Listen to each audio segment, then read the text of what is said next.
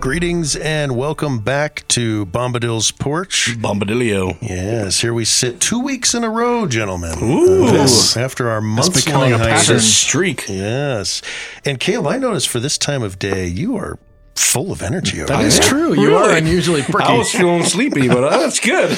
Got your arms up behind your toes. Just relax. Yeah. And he's not working on something else. Well, that's also new for a while. I'll remember it halfway Do you through. have your laptop over there? Well, he doesn't have his laptop, so it's over here. Oh, it's over there. Okay. On a typical, I can pull it out. When I leave here, because typically we record on Thursdays, and I head home, Nita will ask how it went. And I can almost always tell when Caleb's going to be preaching the following Sunday, because he's only working on his sermon the whole time with his laptop during the recording, but not today. Chris can tell when he gets a bunch of emails. Ding, ding, ding, ding. Yes. Life group notes and whatever else. Yep.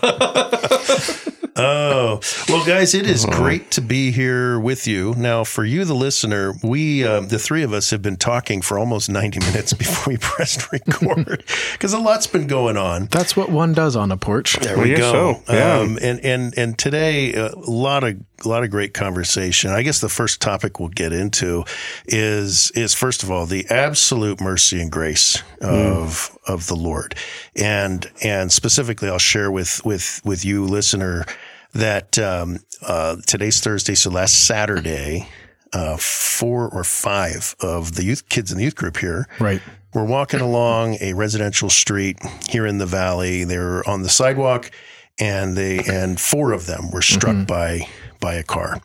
And so for those of us parents that got the call, we ran over there, drove over there, and then all of us saw each other again at a local hospital in the ER as our kids were wheeled in. And praise God that no one was killed. Considering that, Amen. When it comes to pedestrians getting hit by cars, these tend to be really brutal situations. And as my Katie, again, to God's glory, one of the kids went to a local hospital and was immediately released. They just wanted to check her out. And I think she is, I saw her twice this week, so she seemed to be in good health. 2 of the boys that got hit, that I was looking down the hallway there in the ER and saw them and their families. They've been discharged, thank God. I think one even came to church the following morning. Yes, he did. Wearing sunglasses, I heard, to cover up all the head wound, yes, the road rash and whatnot. And then my oldest, Katie, who's 16, she was in the ICU Saturday night into Sunday, and then was transferred over to the pediatrics specialty unit, and is home now. Got to come home yesterday.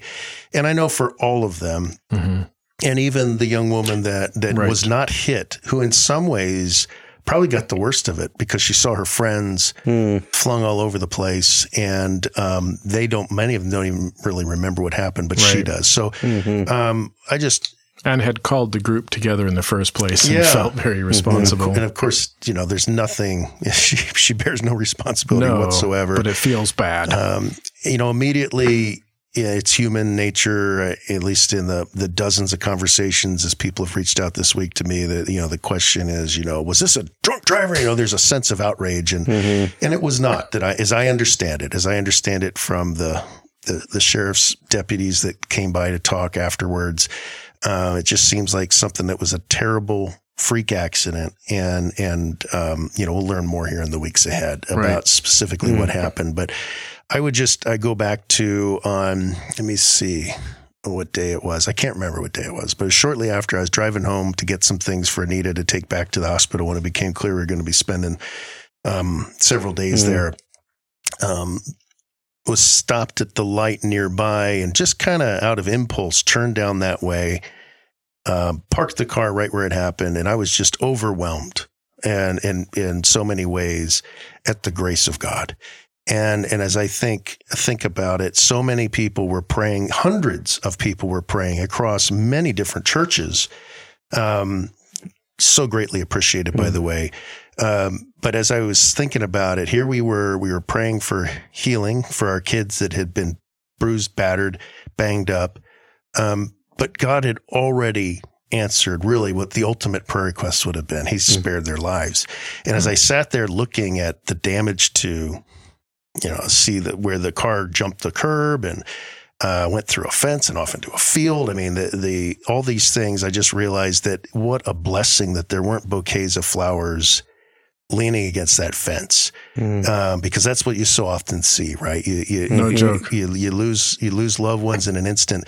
So I just, again, come back to this week. A lot of the calls I got were secular contacts, clients, coworkers, various other people in the industry, competitors, just as the word sort of trickled out. And it was just interesting, sad, but also interesting in the midst of these secular people that I was dealing with. They were expressing their really heartfelt compassion for us, and I deeply appreciate it. They're a family of sorts for me.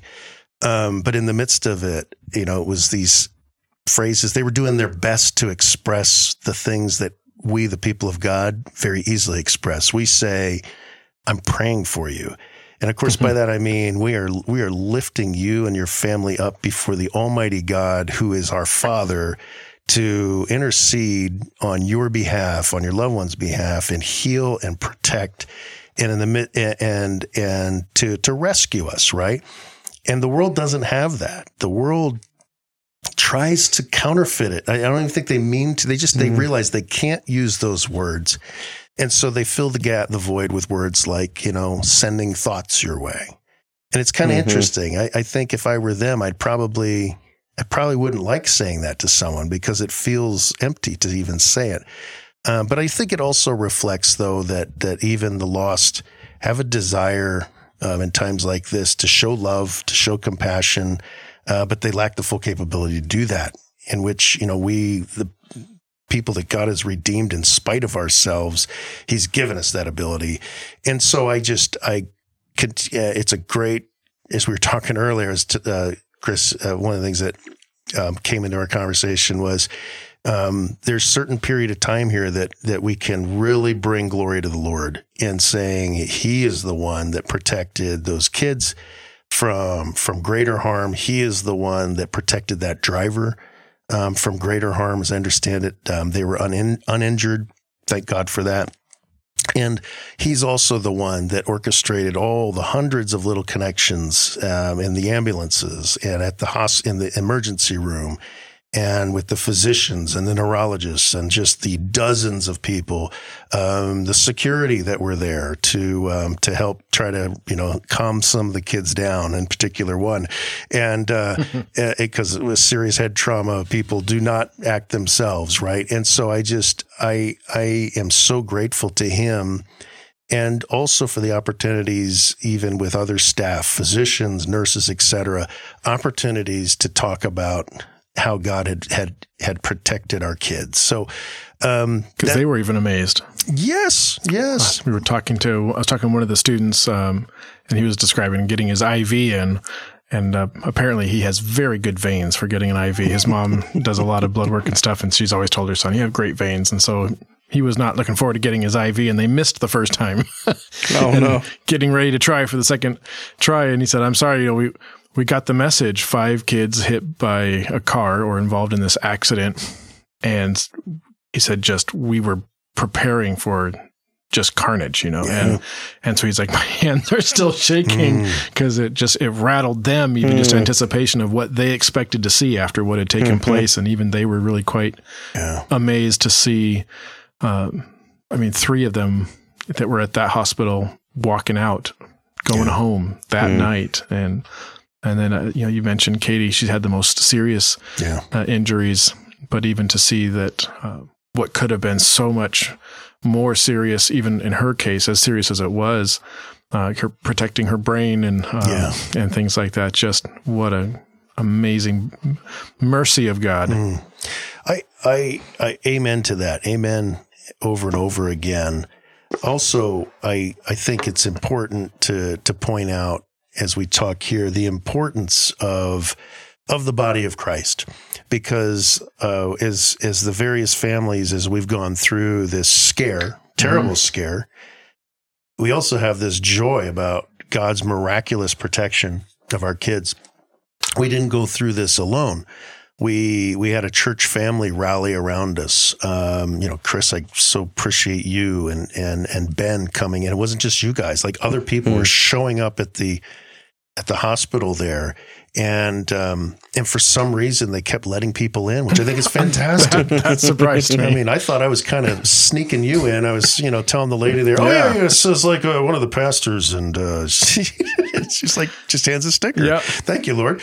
And then others coming in. And again, just the family of God rallies. And I think that's the Holy Spirit giving us wisdom and giving us a sense of compassion, sense of love, so that when we love our neighbor in times like this, we've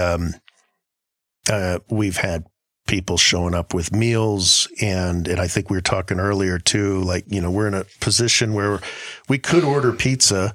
It's not like we are destitute. We will go hungry without, but it is such a meaningful blessing to have someone do that to you. I mean, it was prepared with love, and it's a blessing from the Lord. And it's just such a wonderful thing to have people sacrifice on your behalf. We had now, and there were a lot of our community that our family's a part of extends beyond our church families. And I say that plural because we've been part of a few different church families here in the area. And so, but also part of the school community. Nita and I both got calls from school administrators in the district offering any help they could. We got emails from principals. We got messages from teachers and orchestra directors and even had a bunch of kids. I mean, they filled up the cul-de-sac with their cars, and they all came. I got to watch them on the Ring camera, right? Out there decorating the front of the house with streamers and random acts of kindness has turned into recorded acts of kindness. Yes. And I do love the random too. I think that's so cool. Like sometimes we were talking about this earlier. Sometimes I think because we live in such a structured world, very imperfect, but our society is quite structured. And there seems to be an organized structure for everything, right? And I think and that's good. That has great power. But I think that's something we greatly appreciated too, is the random acts that people would show up with. And so like those kids taping hundreds of hearts with handwritten messages on them to the front of the house, and flowers and cards, and people down the street, showing up with Domino's gift cards. I mean, it is a wonderful display of, I'd say, community reaching out to help its own. Certainly within the body of Christ, but even more broadly than that. And I think this is what's really interesting about the unsaved world that we live in. And Chris, you and I were texting the other day, in the world, not of the world. And I think this is a great time where, as the secular world, they must be being created in the image of God, even though they haven't been redeemed, they haven't been saved by the Lord. There's a desire to help, a desire to, and these are reflections of the Lord. I mean, God is a God of help, right? A God of rescue, a God of providence and protection. So you kind of see little glimmers of that. And I think though, for us as believers, this is a great opportunity to not only accept and thank them and show gratitude for their outreach, because they genuinely appreciate the love that they're displaying, but then also introduce them to the real author of all that. And they may not know, but they don't know him yet, right? So what a great opportunity for all of us to bring glory to the Lord for his wonderful intervention on our kids' behalf. And then also bring glory to him by introducing people to him. This is where these impulses come from. They come from him. Would you like to know him? Those sorts of conversations. Right. I feel like in conversations like this, I always want to be careful. I think of those who would listen to a conversation like this, and they've had experiences where it was not God's will to spare life, and that's hard. And I don't think it's wrong to celebrate the mercy of God in situations like this, because that is part of who God is. There are times when God's mercy is what they used to call a severe mercy, and he demonstrates his goodness even despite loss and death. And we have a God who's big enough to do that. But when he gives us these opportunities to see that snatching from the jaws of death, what a wonderful picture that is, that he can save from and he can save through. And in both cases, he is a God that can be praised. And so I don't want to forget those who grieve loss where that was God's will. But we're thankful that our God is big enough for both situations. Amen. Amen. I've received some interesting, as believers, we encourage each other in ways that are deeply appreciated, but often not surprising, right? There have been a few messages that have come my way this week that were pretty surprising. One message I got was from a physician friend. He does not know the Lord, but I appreciated his outreach, offered any help he could. And then at the tail end of it, and I'm not sure exactly how he meant this, he said that something along the lines of, be praying that old Joe Smith up above pulls the right strings for you or something like that. So I was like, wow, I don't know how to take that. I mean, I know where he's coming from, but I'm not sure if is this an irreverent joke about his own faith or his own beliefs? But the reason I bring that up is these open doors for follow-up conversations, right? And so I continue, and I don't want to be too repetitive. Let's put it this way. I'm about to be repetitive, and it is just, again, praising God for his mercy. And to your point, Chris, like I lost my father a couple of years ago. It was not, and we prayed for months. It wasn't a sudden thing. It was a very gradual, painful thing. And in that case, God's mercy was to take him home. Right. And to your point, God manifests his grace and mercy in all kinds of different ways. I think for the Christian that's not simply looking at the few decades we have in this life, but looking at the long term, God will manifest his mercy in all kinds of ways. And ultimately, those of us who know Christ as our Savior have been saved by his grace because of his work that he did on the cross to cleanse us of our sins, and because of his resurrection, because of that truth, we aren't just looking at the few decades here. We have an eternity in front of us to spend with him and with one another. Amen to that. I would be curious to see, and maybe you even have some predictions. I was talking to a student last night, one of the individuals that went through this, and she was asking about how do you think through these things as far as wanting to understand how it's affected you, not wanting to make the things you've suffered your identity, but being shaped by them. As you've watched this play out in your family, what are some of the ways that you've seen not God building your identity around suffering or around hardship, but using that to shape and to grow you? Specifically, practically, what do you see God doing as a fruit of walking through this trial? That's interesting. Or is it too early? It's pretty early yet, but I think there's some things.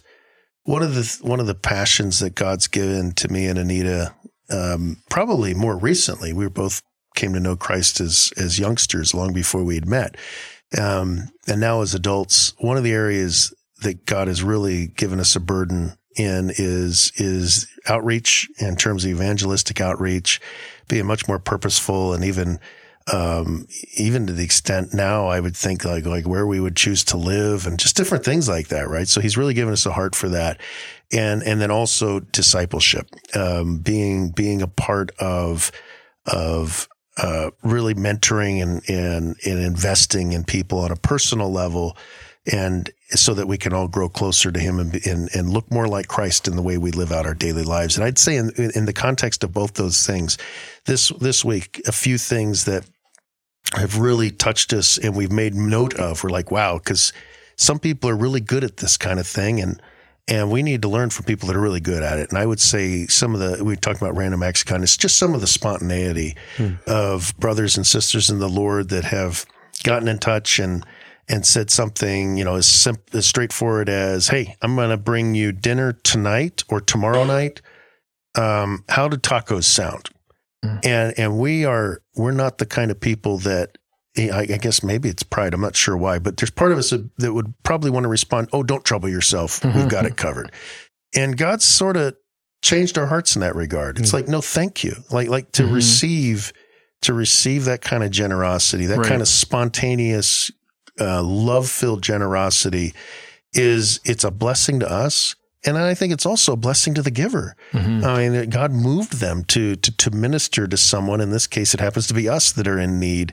And so I think that kind of, in terms of a lesson learned for us, we're like, that comes from probably just listening to God's voice. And I think sometimes I've certainly been guilty of this, where there's an area of need, I see it, and then I think to myself, I need to pray about this. And sometimes it's like, now I kind of sense the Lord at times saying, why are you praying? You know what I want you to do.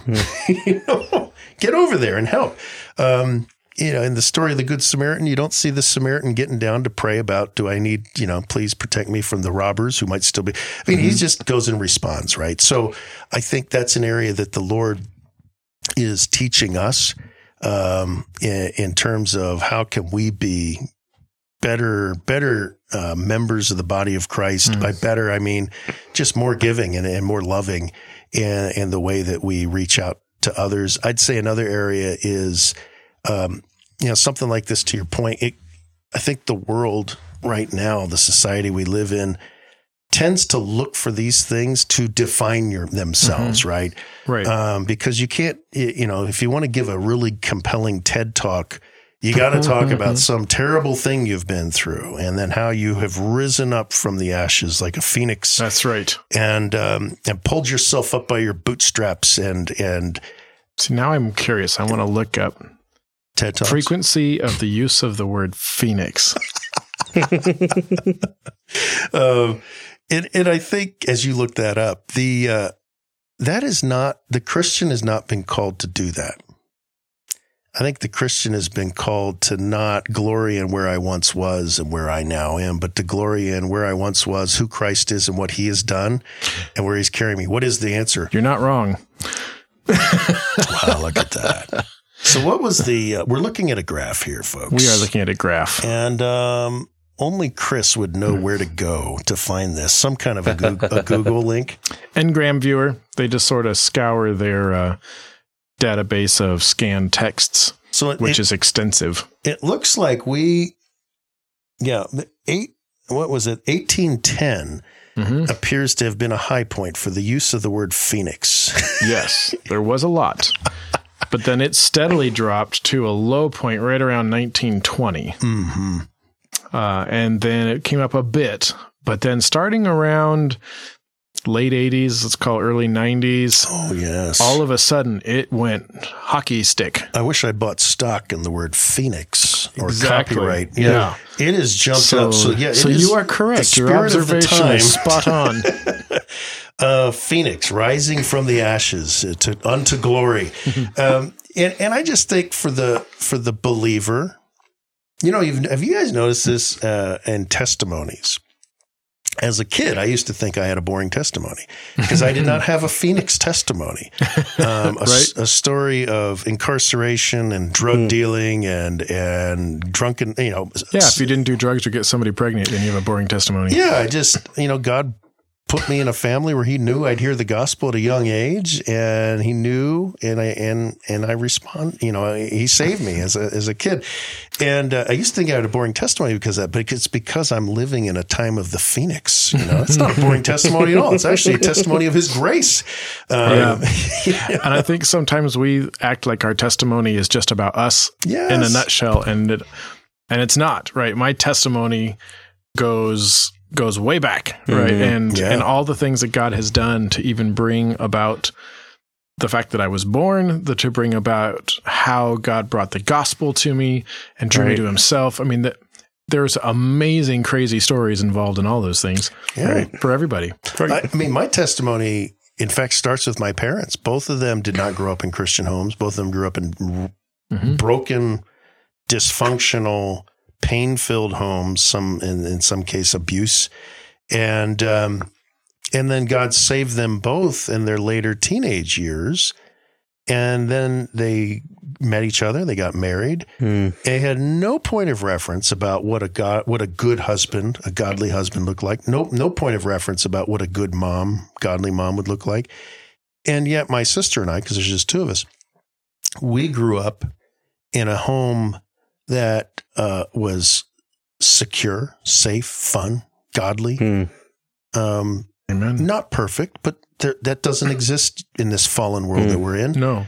But I mean, that after a while, I realized that's the power of my testimony, that God rescued mom and dad. And then somehow, again, the work of the Holy Spirit in their lives, they were able, without any kind of point of reference or models to look at other than the Christians that they probably knew in their first churches that they attended when they got saved. Wow. You're a miracle of generational redemption and restoration. And that's a testimony not of how bad I was or how bad mom and dad were. That's a testimony of how good God is. Amen. And how God is a God of transformation, supernatural transformation of people. Yes, he is. Well, I know we've got a couple topics to hit on today, but I wanted to, and I appreciate you guys letting me monologue there a little bit. If anything, again, continuing to praise and thank God for his generosity. This is a big deal. Yeah. Registered trademark. This is not a small thing. And before we completely move off it, since we are three dads on the porch, when these things come, there's a unique role that a father must play. And that's not to diminish the strength and agency of everybody involved. And I know you've mentioned how all your family members and even extended family members have been involved in this process, but there's a unique responsibility for the family and for its well-being that falls on a father. And when these moments of crisis come, and there's a lot that's still unknown, and there's a lot of chaos surrounding information, emotions, circumstances, you're the one that they rightly look to lead. And I would just be kind of curious, as a father, as the head of your home, what was that like walking through this journey in that role? Or is that too loaded of a question right now? No, I'll do my best. The answer will probably evolve over time. Fair enough. But I think probably like most dads, we were talking about this, I would have said a little bit ago, no, like 2 hours ago. But I think many dads, I just probably fell in, and maybe this is how the Lord equips fathers, right? You fall into, as you arrive at the scene, well, first of all, just leaving the house with a minute's notice, like we got to go. You're trying to get there, keep a cool head, and then once you show up, just find the places where things need to be done. Showing up, telling the EMTs, this is my daughter, you're putting in the ambulance. And then being reasonable with them. This is, so I think I see some terrible videos, good old YouTube, or YouTube recycles TikTok, and you see people screaming at EMTs because somehow my stress means I get to abuse someone who's doing their job or is helping my family. So I think all that stuff is at its most basic level is not useful. Understatement alert. Yeah. And so, and then, seeing Katie in her state of mind, and Nita, can you get in the ambulance with her? And Anita's kind of falls into a similar mindset of you're just taking care of things on the drive to the scene, not knowing what's going on, where are the other kids? Well, Jack's in the car with us. Where's Mandy? She's at a party with a friend. Later that night, somebody needs to let the dog out. I mean, it's crazy that but there's these things as a dad or as parents, but certainly as a dad, you have to tend to. One of the other things I think was interesting at the emergency room, and Nita and I talked about this later on, probably a couple of days later when we got, maybe even that night, it all just kind of blends together, the time frame. But you want to take care of your other kids, and there's different ways. Like everybody responds to things differently. And when they see their sibling there, and in Kate's case at that point, sedated and intubated, there's just different responses to that. Yeah. So you're taking care of That's your kids, hard. but you're also taking care of your friends and relatives. They're all around you too. And so you're kind of taking care of them. And then also I will say you greatly appreciate everyone that comes and you want to thank them. So it reminds me of when we finally got Katie wheeled out of ER. She was getting transferred upstairs to the ICU. And I was there with the nurses and they're wheeling the bed down that giant hallway down to the patient elevators. And she says, where's Mom? About Nita. And Nita had already checked in with me. She said she was going to make sure everybody out in the lobby knew how grateful we were that they came. So she was out there, kind of that maternal instinct, but against people that are not her children. Some people who are older than her, right? So I think as a dad, and not to say that I do anything right. I just pray that I do. But I think what you find is all the stereotypes of dads that the world has, the Homer Simpson stereotype, the Family Guy. I mean, just there's all these stereotypes of dads. Those as kind of the meathead, the jokester, and we tend to be the jokesters, right? But dad jokes, no doubt, are required. It's a thing, right? I'm sure it was probably in one of Paul's letters that did not make the canon. Emphasis on dad jokes there, but there's times though where God has equipped us to, and I think this is an area you go with it. You go with it, and you walk in the Spirit. But God's equipped us to de-emotionalize in a situation. Not that you don't care, but you sort of want to push that to the back of your mind and you say, God, please help me deal with this when there's time. But right now, it's a hypercare that's channeled into responsibility, as opposed to channeled into experience at that point. Yeah, it doesn't help anybody, especially your family, to start yelling and just being a loose cannon, right? Right. So, and I think any dad could probably relate to that, and most dads, I should say, could probably relate to that. And I think the other area too is in the midst of everything, just continuing to come back to the Lord. And I think there's a lot that you can do in the flesh. There are a lot of unsaved guys that can do what I just described. And some of them are such professionals that they can do this with great calm and style even, right? Some of these guys have massive YouTube followings, right? Sure. But I think you can get a lot done in the flesh, but the fruit is limited. And I think that God has not called us to walk this thing called the Christian life on our own. He's called us to walk by the Spirit, and he's called us to be filled by the Spirit. And he's called us, and amongst everything else, he's called us to draw on him for that strength. And I think that's an area that's just is so critical. And that will continue to lean on the Lord for. So I don't know if I necessarily answered your question. I probably, meandered there a bit. No, that was good. And I'm thankful for the example that you modeled there in the hospital, that you've continued to model, of stepping up, taking that responsibility. I think sometimes that can be overlooked. There is a uniqueness when a trial hits a family.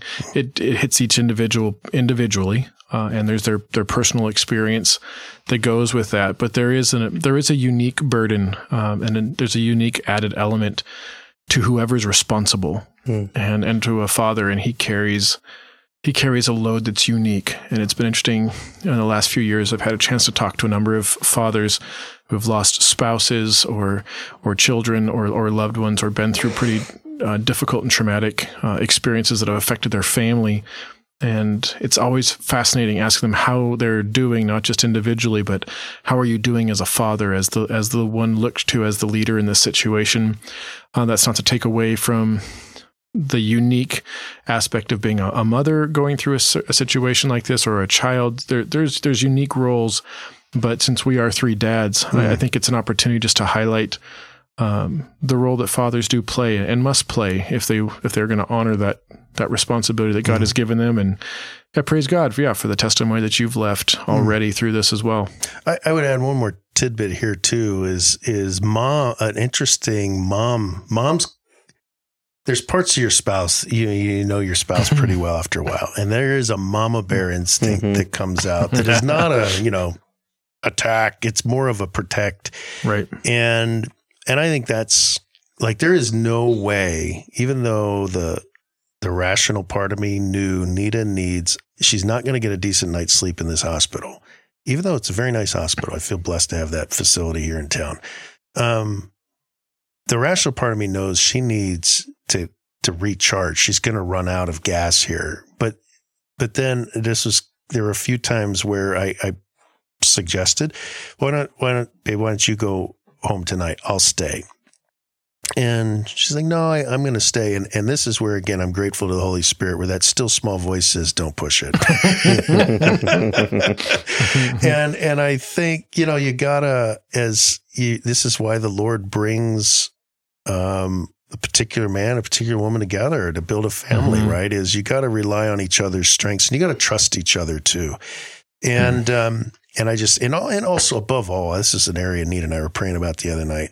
Trust the Lord, because as you're sad looking at your child hurt and there's nothing that you can really do. You know what? He's her father too. And he is a perfect father. And, this isn't just my kid. This is his kid that he's entrusted to me, and just relying on the Lord. And we'll continue to do that. I mean, we thank God she's home, but there's a lot of follow up to do over the weeks and months ahead. We'll continue to trust in him. And the other thing I would add too is, as a dad, you've got to, this is something that somebody else had shared with me. They said, whenever you can, find some time to just recharge. And I think I was sharing with you earlier, Chris, for me, that's the drive time between hospital and house, and then house back to hospital, back and forth, and that's just where you just, Lord, I don't know what you want me to do. But you do. And I don't know what to say, but you have the right words. And I can trust in your word. You've said, I don't need to figure out what to say. You're going to help me. You're going to do it. Absolutely. And I think that's good. That was a good advice. A reminder to me is just stay. He is the source of our strength. He's the source of our wisdom. He's the source of everything. Apart from him, we can't do anything. I think that the flesh can be strong, and you can seem like you're getting a lot done and feel good about what you're doing. And ultimately you run a good chance that you're not accomplishing anything for his glory, right? Because you're doing it on your own. Well said. I think, just taking a look at the clock here. I think there's an interesting segue here. Ooh, okay. Because I've been waiting for this. We definitely want to get to our He said he had a good segue before we even started recording, and I don't know what it is. So I've been very curious. Well, it remains to be seen if it's good or not. I might have overplayed my hand.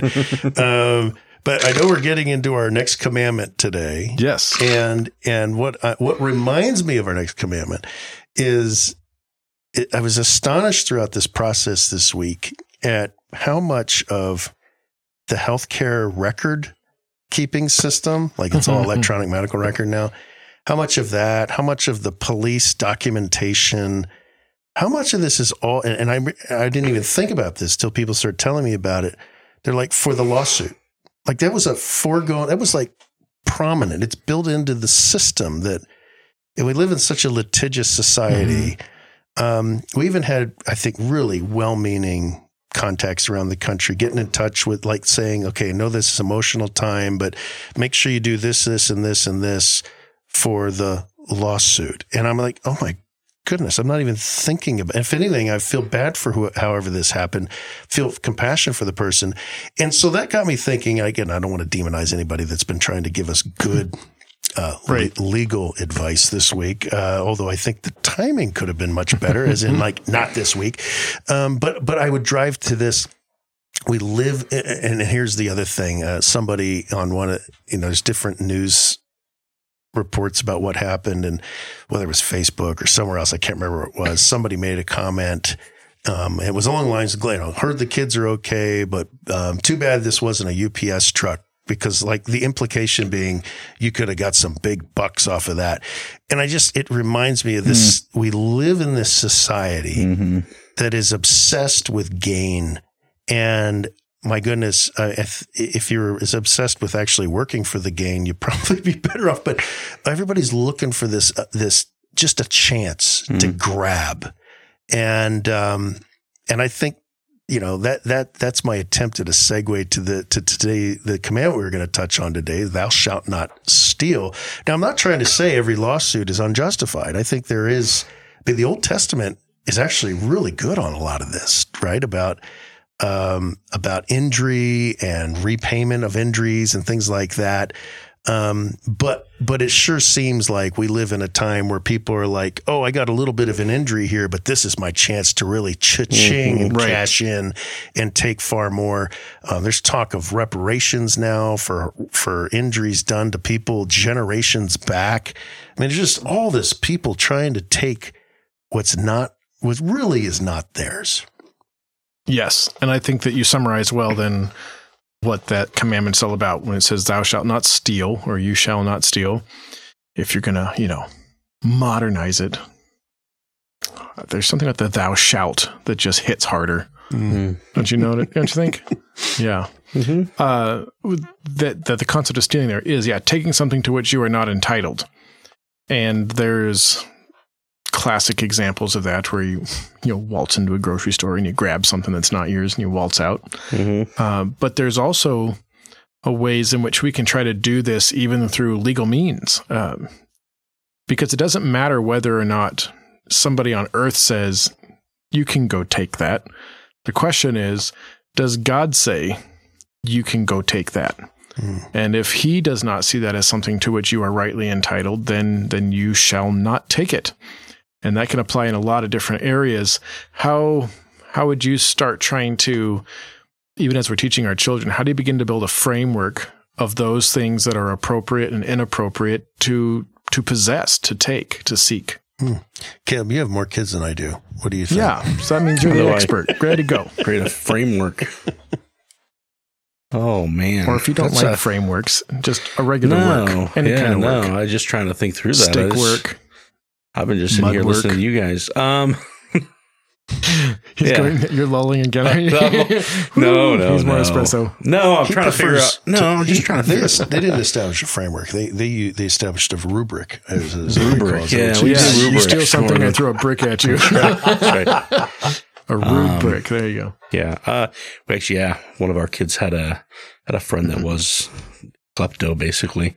Stole like compulsive stealer, thief. It was pretty interesting. I think trying to help our children understand what they own and what they don't own. I mean, ultimately, we don't own anything, right? But what has been entrusted to us into our care, and so some of that biblical teaching, I think, is important. And then, what does ownership look like? Caring for things, but then also the ability to give and to be grateful. I think gratitude has a lot to do with it. Being grateful for whatever limited resources we have, so that you're not being tempted to steal. And I'm just kind of throwing some things out there, but I'm just trying to I'm a processor that way. So I didn't know about this question before. Before the podcast, Chris, you always throw these curveballs at me. That's not that big of a curveball. Did your kids, and maybe this is every kid, right? The one that used to get me when they were, and you know what? This still comes up. This came up this morning in this situation. Basically, because I got to something first, it means it's mine. Oh, yeah. Hell yeah. Finders keepers. Right. There was a whole injustice discussion that happened in the car the other day because somebody wanted to be in the front seat and the other one got there first. And well, by age, I have rights to this. And why don't we just get in the car and drive where we're going? No, I didn't have, but there is the owner, in a sense, someone has stolen my right. But this stuff it's not just kids. It bounces around in the adult conversation too now. Sure. What the movie Ocean's 11 just came to mind too. Now I know our listeners would not be watching secular movies, but this is one of those secular movies. But it's basically about a group of guys that go and they steal, I forget what it was, a couple $100 million from a casino. And that's the adventure. And it's actually a fun movie, right? It's good pace, great acting, good But the way they justify it is, well, the guy who owns the casino is a jerk. I mean, basically, I'm paraphrasing here. And he was mean to one of our buddies. So we're going to show him. So the heroes of the movie are thieves. And if you think about so many films, right, the heroes are people that are taking something. And it is funny, even though that's a movie, I think a lot of people buy into that. Like if somebody's a jerk, or I've determined that they have more than they need, then it's okay to take from them, right? It's really lawless point of view. I mean, there's whole political movements that have fueled up in the last 5 years in particular that are based on this idea that there's something that I want. And well, I'm going to come up with some kind of a multi-generational concept that says I can take it, right? Even though the person you're taking it from had nothing to do with what you're talking about. It's a crazy time when the things that we call our kids out for say that makes no sense. And you know it, that's immoral. And you know it. These things have now, there's efforts underway to take what is immoral and legalize it. And then somehow that makes it moral? Well, are you kidding me? Yeah, we got kids that are entering into, that are in the workforce. I don't think either of you have kids that are working yet, but you start to have those conversations too, just about, what is appropriate and inappropriate as far as the amount of work that you're putting in for what you're being paid, and is it appropriate to kind of go, I'm going to just relax and slack off and do the minimum possible, to not get fired in a job. And I mean, when I haven't been in ministry full time, vocationally, I've been largely in management, so overseeing people, and it's been amazing to see kind of even that shift, especially with my kids amongst their peers and that age group. Just this idea that I'm going to do the bare minimum to allow them, for them to keep paying me, rather than kind of going, I'll do a little more. And so I used, even with people that I worked with, just kind of going, hey, you're taking all these extra breaks, but you're being paid for all this time. I know the owner of one of the businesses that I used to work for would kind of go, hey, these guys are standing around all the time. Like I always see them doing is standing around. They're not pushing a broom. They're not doing anything, and it was kind of like they're stealing my time. They should be clocked off on break or something like that. If they're, and he wasn't wrong. I mean, in the sense that, they should have been being faithful to get whatever done they needed to get done, because they're being paid for it. I think we can do that, and I don't know where I was going with all that, except just to say, I think it's harder, even talking with my kids, for them, harder for them to be motivated to do their best as unto the Lord, and to work hard for their employer, because they're being paid to do a task, when everybody around them is setting the exact opposite example. Yeah. When the world is saying do as little as possible, and if they want you to do more than that, they should pay you more, right? Like, and that's kind of the idea. Even the mindset, like I was always kind of raised with the mindset of, what, I'm gonna do my best and prove myself, not because I have anything, but just because I'm gonna do my best. And then, if the owner sees that, they'll probably reward me for it, right? If it's worth it, right? And instead the mindset of, well, if they want me to do more, they should pay me for it already, and then I'll do it. I was like, wow. Isn't that interesting too? I think we've seen the exact opposite of that played out in the last few years, where people working drive-thrus are now getting $18 an hour or whatever it is. Sure. And I think the service has gotten worse, right? Oh, yeah. Now, that's not always the case, but there's some folks that do good work, and you could tell the way they interact with the public and whatnot. But it sure seems like, that idea of, well, if I get paid more, then I'll do better work. That's that. If you have that mentality, I don't think it matters what you get paid. You will always do the least, least amount of work that you possibly can. I think it'll always be true in the heart of man that we would rather just try to get as much value rather than create as much value. And I think what you're talking about there is trying to build that into your children, where what they're passionate about is creating value for the person that would have them in their employ. And that's a biblical Christian character quality, is to say, my creation mandate is not to eat fruit, but to be fruitful, right? That's actually what I'm put here to do, to have dominion, not to reap the benefits of subjugation or something like that. And so I do think that's a heart that's behind the command that has to be inculcated if you want to prevent breaking the command. That'll come back when we get on a couple weeks or a couple podcasts to the "you shall not covet," because I think that it comes around again. They're closely related.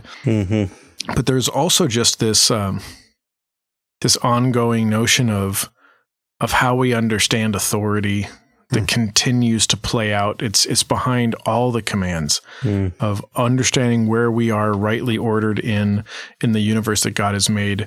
I think, I remember if it was you or Nate or you, Caleb, that mentioned we don't really own anything. Caleb. Yeah. And that's true. We are stewards, right? And it is therefore required of stewards that they be found faithful. Right.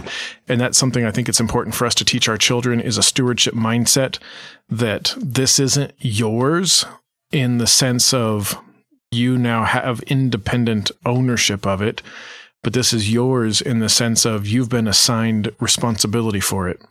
And there are privileges that come with that kind of stewardship. If you are given stewardship of a house, that's the house you get to be in. Lucky you. Right. If it's a nice house, keep it nice because it's not yours, but it's yours to take care of. And that's where I think we run into where our culture's at, which is they're constantly trying to find ways to redefine things to make what God has not given to them as a stewardship to be theirs for their own possession and for their own use.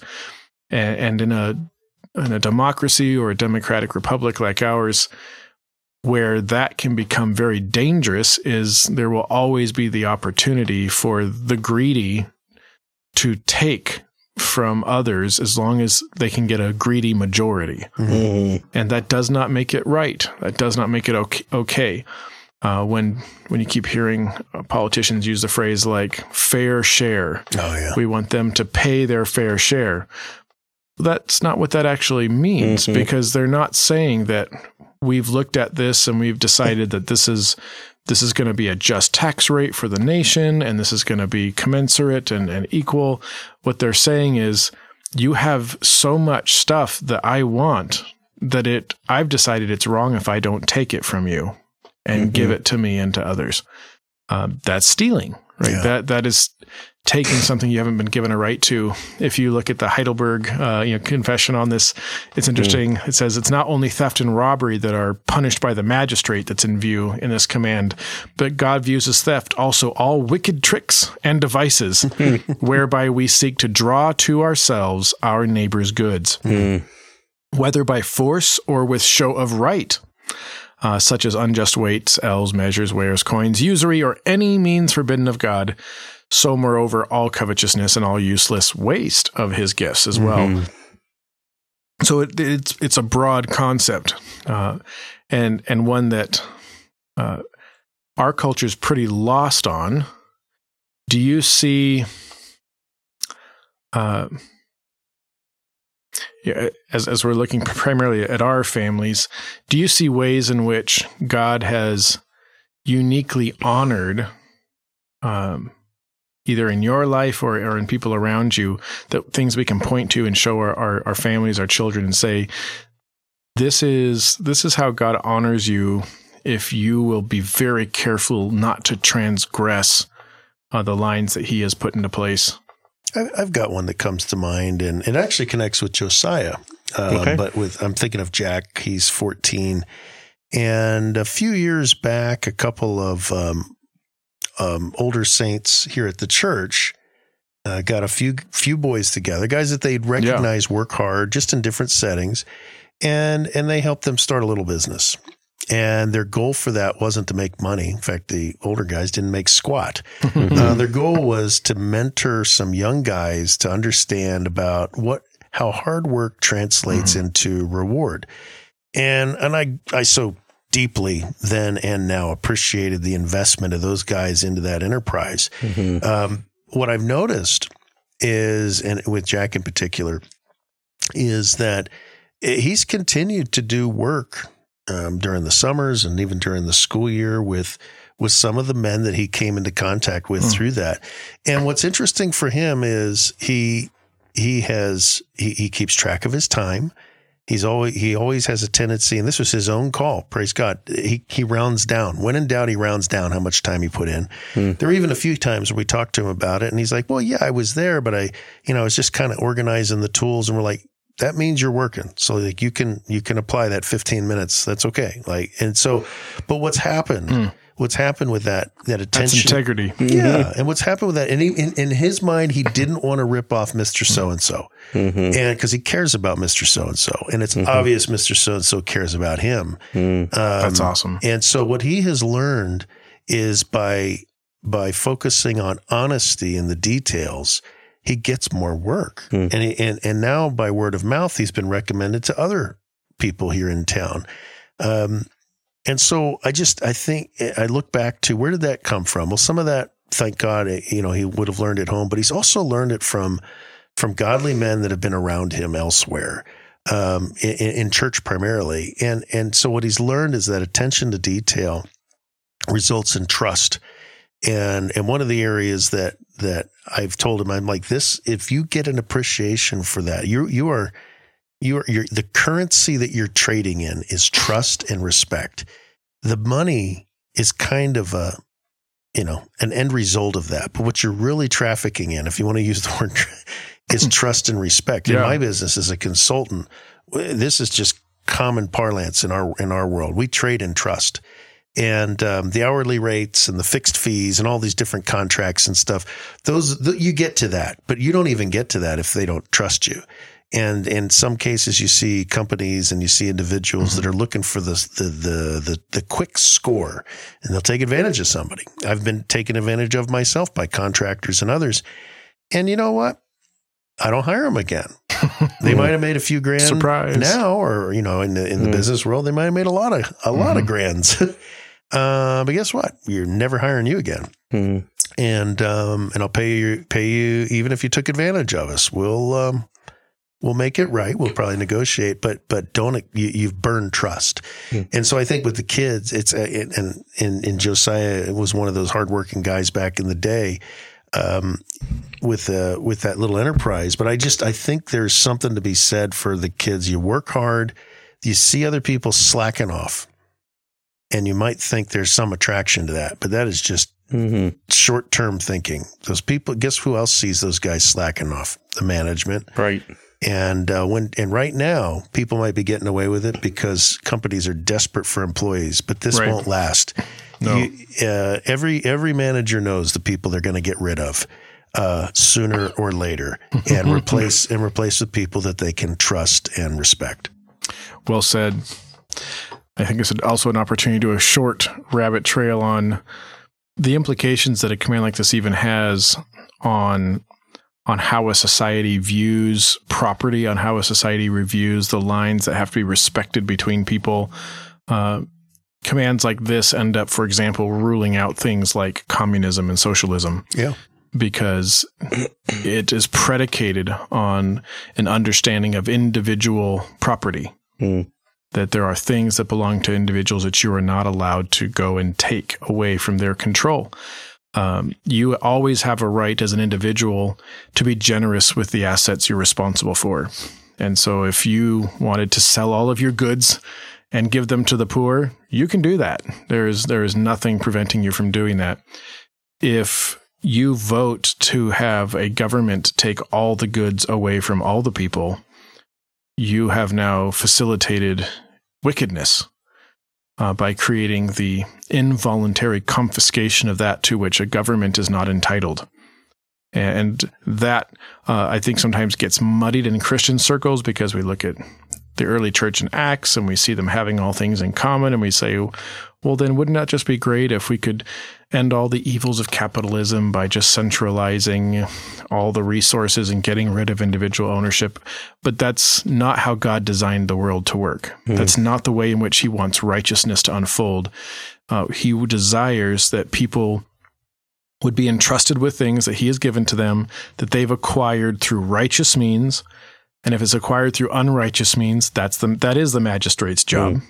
But if it's been acquired through righteous means, then they have been entrusted to those that have received the fruits of those labors and those means. And it is now incumbent upon them before God to decide how those resources will be expended. And to coerce that is actually a great evil. And behind that great evil is often just a gnawing greed, a gnawing covetousness that has been given a veneer of respectability because we say we're doing it in the name of the little guy. And no, that's not the goal. A lot of that's behind even discussions of equity and words like that in our culture, where the assumption is evil has taken place until we all have the same amount. And God's been very clear throughout his word. That's not how he works. He gives to some a lot. He gives to some a little. And that actually can work out in a wonderful way for the mutual benefit of all, but only if we will respect the lines that he's drawn. And so for us, I think as fathers, you've mentioned already, teaching your children contentment, teaching them to be happy with what they have been given. That is huge. If they're always looking over the fence at the neighbor kid and his new Xbox or his new trampoline or whatever it is, and, oh, I wish I had one of those. And those are our opportunities to step in and say, hey, let's talk about coveting what our neighbor possesses and where that leads. And have you stopped to look around at the good gifts God has given you? And do you think that you have more potential for joy with a new Xbox than you do running around playing with a stick in the backyard? That's a heart issue, not a hardware issue. Yeah. And I think if we're able to create children that are content, that find their joy in what God has given, then those are the kind of people that when they go out and God entrusts them with resources, will be able to use them well and steward them well. But they're also the kind of people that will protect the lines that God has drawn in between people's assets and not be caught up in wicked devices to steal their neighbor's goods. I might be opening Pandora's box here. Why not? We're about an hour. It's a perfect time to open up. And before I proceed, I want to reiterate that we are called to respect the authorities God has put into place. Now, having said that, this feels like one of those, I love you, but... And I'm talking about civil authorities, of course. Okay. But having said that, that doesn't necessarily mean that we can't. I mean, we respect them, but it doesn't mean that we can that we're compelled to agree with the sins of our civil authorities. And I think, in fact, we must not agree with the sins of our civil authorities. It's a challenge, right? How do you show respect and disagree? But I think probably the single greatest sinner in this area of theft in our time today in this society is government. It's interesting to hear government officials talk about penalizing owners of companies for succeeding when these are companies that we all voluntarily do business with. Right. Amazon doesn't force me to buy anything. Amazon doesn't force anyone to buy anything. It's a voluntary transaction. Microsoft didn't force anyone to buy something. There's a lot of anti-Microsoft people that buy other things. And yet the owners of these companies and some of the prominent owners of these companies are regularly villainized by elected officials as having somehow taken more than their fair share. Now, I have no interest in defending billionaires. It's meaningless to me but what strikes me as interesting is think about the places that your money goes voluntarily, and then think about the places your money goes involuntarily. The involuntary is always government. Now, taxes are, I think at some point, it's certainly valid, right? Yes, and God legitimizes taxes and that he instituted them even within the theocracy of Israel. Sure. Defense, there's so many different utilities that benefit the citizenry that must be funded. And I think taxes are a perfectly legitimate form, a method by which that is accomplished. But somewhere along the line, taxes in this country have gone beyond that. Now it's a method by which we penalize people to steal what they have so that we can, quote unquote, redistribute to the needy. Right. But what that really means is redistribute throughout the bureaucratic class that has emerged. And so I think this is an area here locally, and I'll bring this up carefully. Here locally, we were just talking about this. Our property taxes go up steadily every year. And by steadily, you mean precipitously. Yes.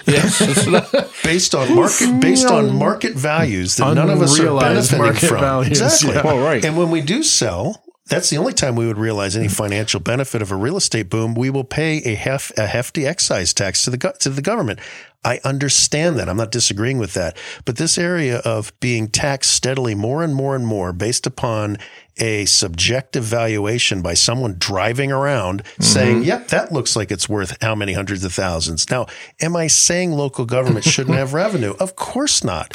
But they're kind of nosy. I mean, notice one of the guys in our church went to go dispute his resolution. He's a nice guy, and he was just, so why'd you put this down? Well, it's because of this and this. Well, what made you think that? Well, I was walking around your backyard, and I noticed this and this. And he's like, wait, you were on my property walking around without permission? I'm like, right. He's like, yeah, I guess that is kind of an issue. It's like, even if I gave them quarter and said, yeah, you can walk my yard, I do not understand how this potential sales price, because I'm not selling, has any bearing on what I owe local government. I have to say, of all the taxes that we pay, and we pay, if you add it all up, especially sales here tax, in Washington, fuel tax, it's in excess of 40% of our annual income. People are like, oh, Canada, they're taking it. Yes, they are. But it's not much better down here. We're nickel and diming it. and so again, I'm not one of these people. It's like, I'm not paying taxes because first of all, that's wrong. Right. And it's not even logical. But what I do think is crazy is how people's, and I use property tax because it's the close to home one, right? It's an area that is stealing, taking more and more and more just because you can, and is stealing. And it is theft by people that are essentially carrying a title. And just because you've been publicly elected doesn't mean that you can steal, because that's what it is. Now people would argue, well, Nate, it just takes money to keep the roads up and all that. I agree. And fortunately, we are starting to see some of the result of that. But again, this idea that we can subjectively assess your asset, take more money from you, and then make it nearly impossible for you to challenge it's inappropriate. And of course, the response is, we'll just elect other people. Okay, we can try that. But I just go back to, I think it's important to say this out loud. And I'm not an anti-government guy. But the elect other people argument is an argument for how to fix the problem. It's not actually an argument against that it is a problem. Right.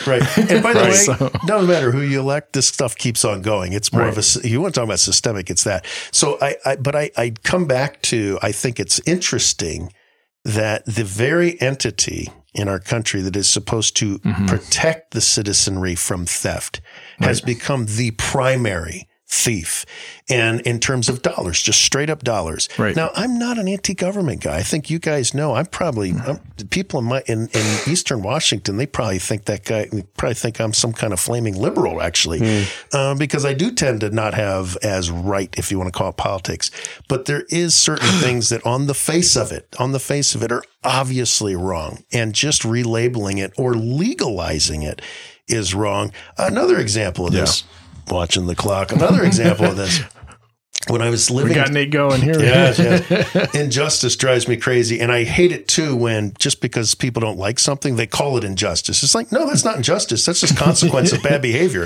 But when we lived down in California, I had the unfortunate experience of getting a traffic ticket by mail, and as I opened it up, it accused me of having done a California stop, which I'm in California, right? But not coming to a complete stop before turning right at a red light. And first I thought, that's crazy. I'm a safe driver. But then when I clicked on the link with the video, I was like, ooh, yeah, that's pretty obvious.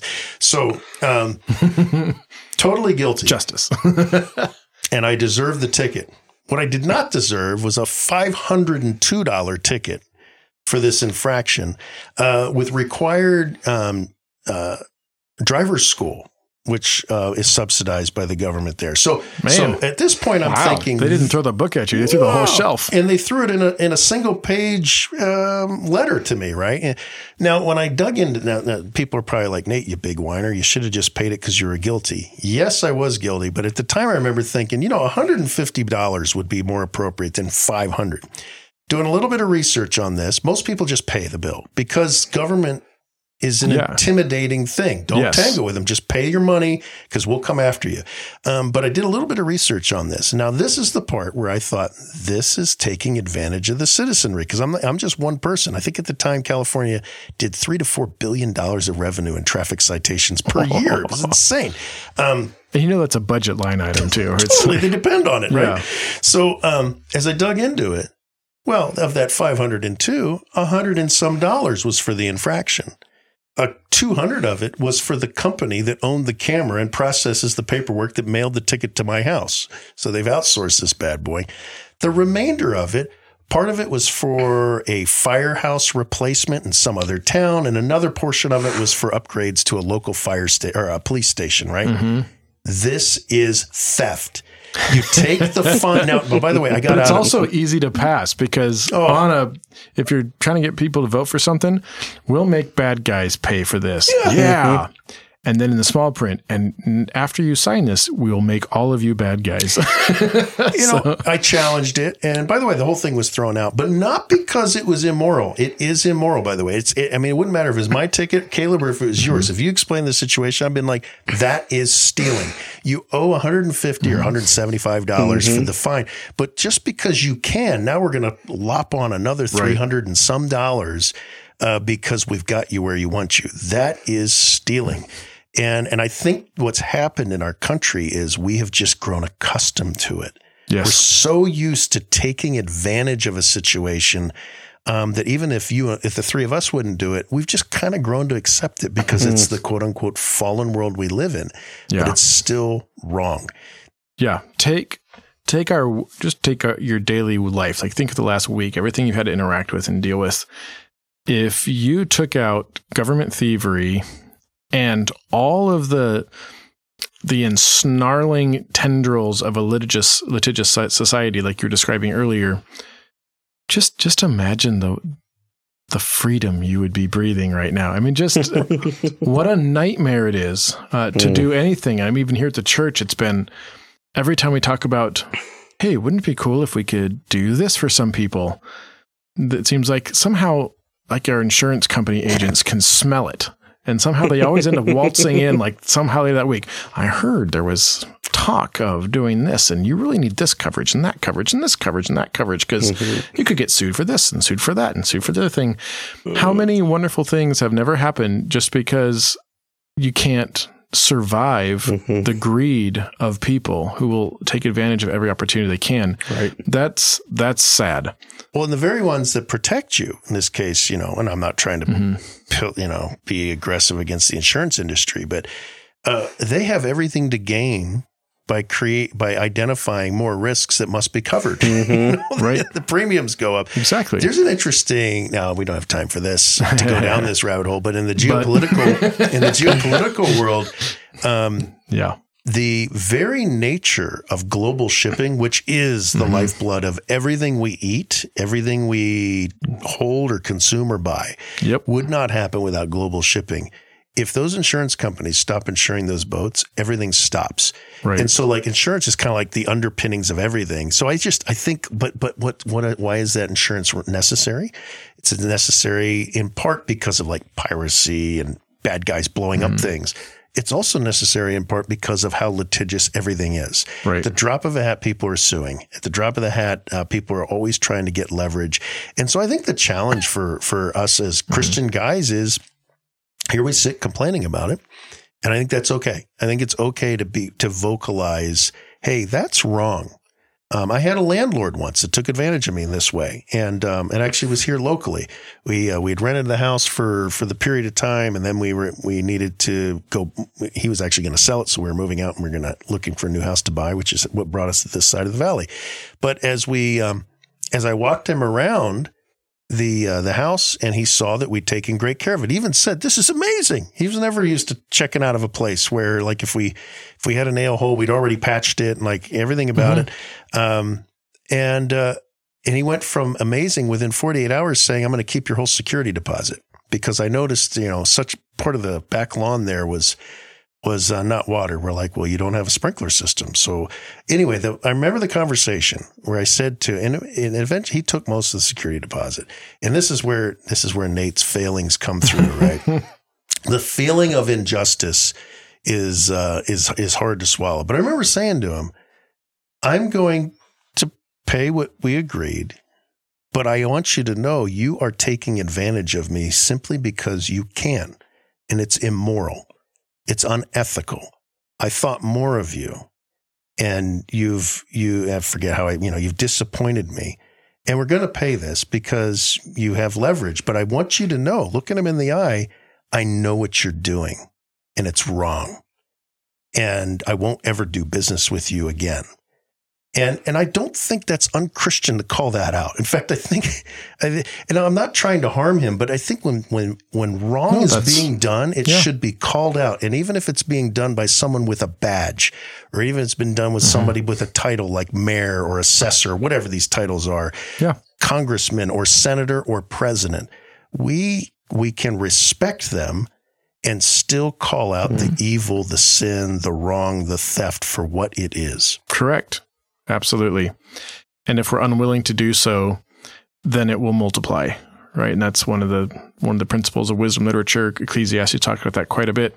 If you do not call evil evil, then it gives it more room to grow. Yeah. What a blessing it will be by God's grace to see what would happen as take a city like ours. If you imagine 2 or 3 generations on from now, how many businesses, how many officials, how many police officers as children who are raised with integrity and understand these principles go into those places, that just will be such a blessing, right? If you just know, okay, if you go into this hardware store, they're going to charge you a fair price. And if you go to this place, they're going to shoot straight with you. And if officer so-and-so pulls you over, he's going to treat you with respect, and it'll be for the right reasons. And if you get called in front of this judge, you know that they're going to deal with you equitably and in the right sense of the word, according to the law. And that's the world we would all like to live in. Yeah.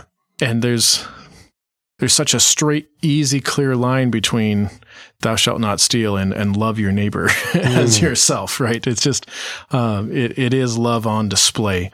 And if we're willing to love people like that, then that may mean that there are things we could have taken for ourselves that we don't. But I'm thinking of this landlord that you were dealing with.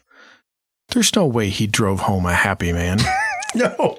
With that check, right? There's no way. Yeah. And we have to put such a high premium on the value of a clear conscience, right? The value of integrity and a sound reputation before the Lord, that we just aren't tempted by that trivial, that fruit looks good, going all the way back to the garden. But who comes to mind here? Maybe this is a good place for us to wrap. Fair enough. Let's do it. Into this is the example of Esther and Mordecai. And if you think back to the details of that story, a government official was trying to legalize something evil. And kind of bad. Like genocide. Well, and think about the full motive too. It was extermination of a people so that you can have their stuff. Mm-hmm. That was because he had a personal vendetta against basically Mordecai. We're talking about Haman here, the villain.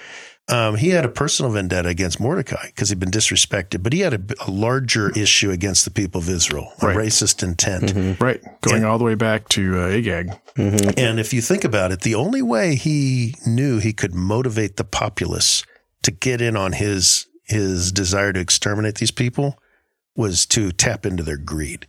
And I think it's interesting that an example of a government trying to legalize murder for the purpose of greedy gain.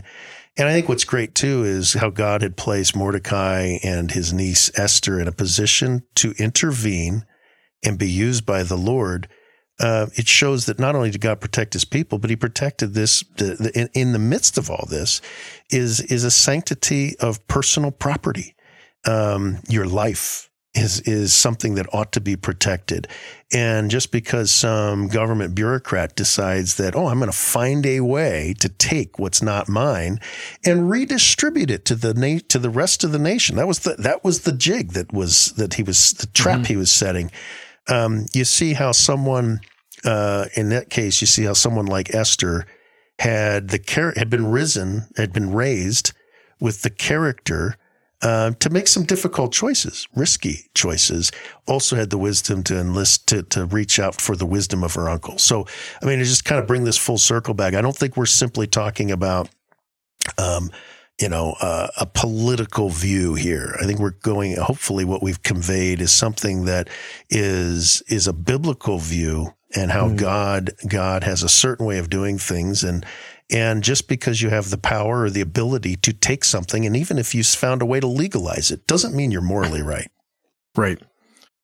Otherwise, it just grows so quickly from the individual who will not respect to the local institutions who will not respect, to the nation that won't respect. And then you're living in fear all the time. Yeah.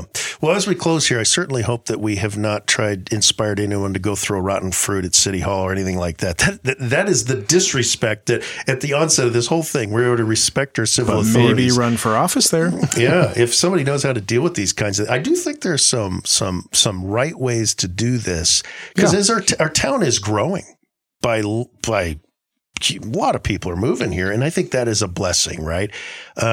But I think there's certain ways to prepare the town for continued growth and keep it a place that people want to continue living in, instead of a place that people feel they have to escape from. Right.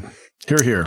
Well, guys, thank you for making the time today. I appreciate, too, the time to talk about what's been going on in our family, and greatly appreciate the way you both have reached out, the way you've prayed faithfully on our behalf. Thank you for that. And to those listening in, I know a lot of you too have demonstrated love for us, and I thank you for that. And thank you for your prayers.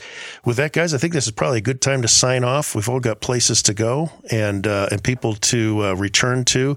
It's great catching up with you. Thanks a lot, guys. And thank you, listeners, for tuning in to us here on Bombadil's Porch.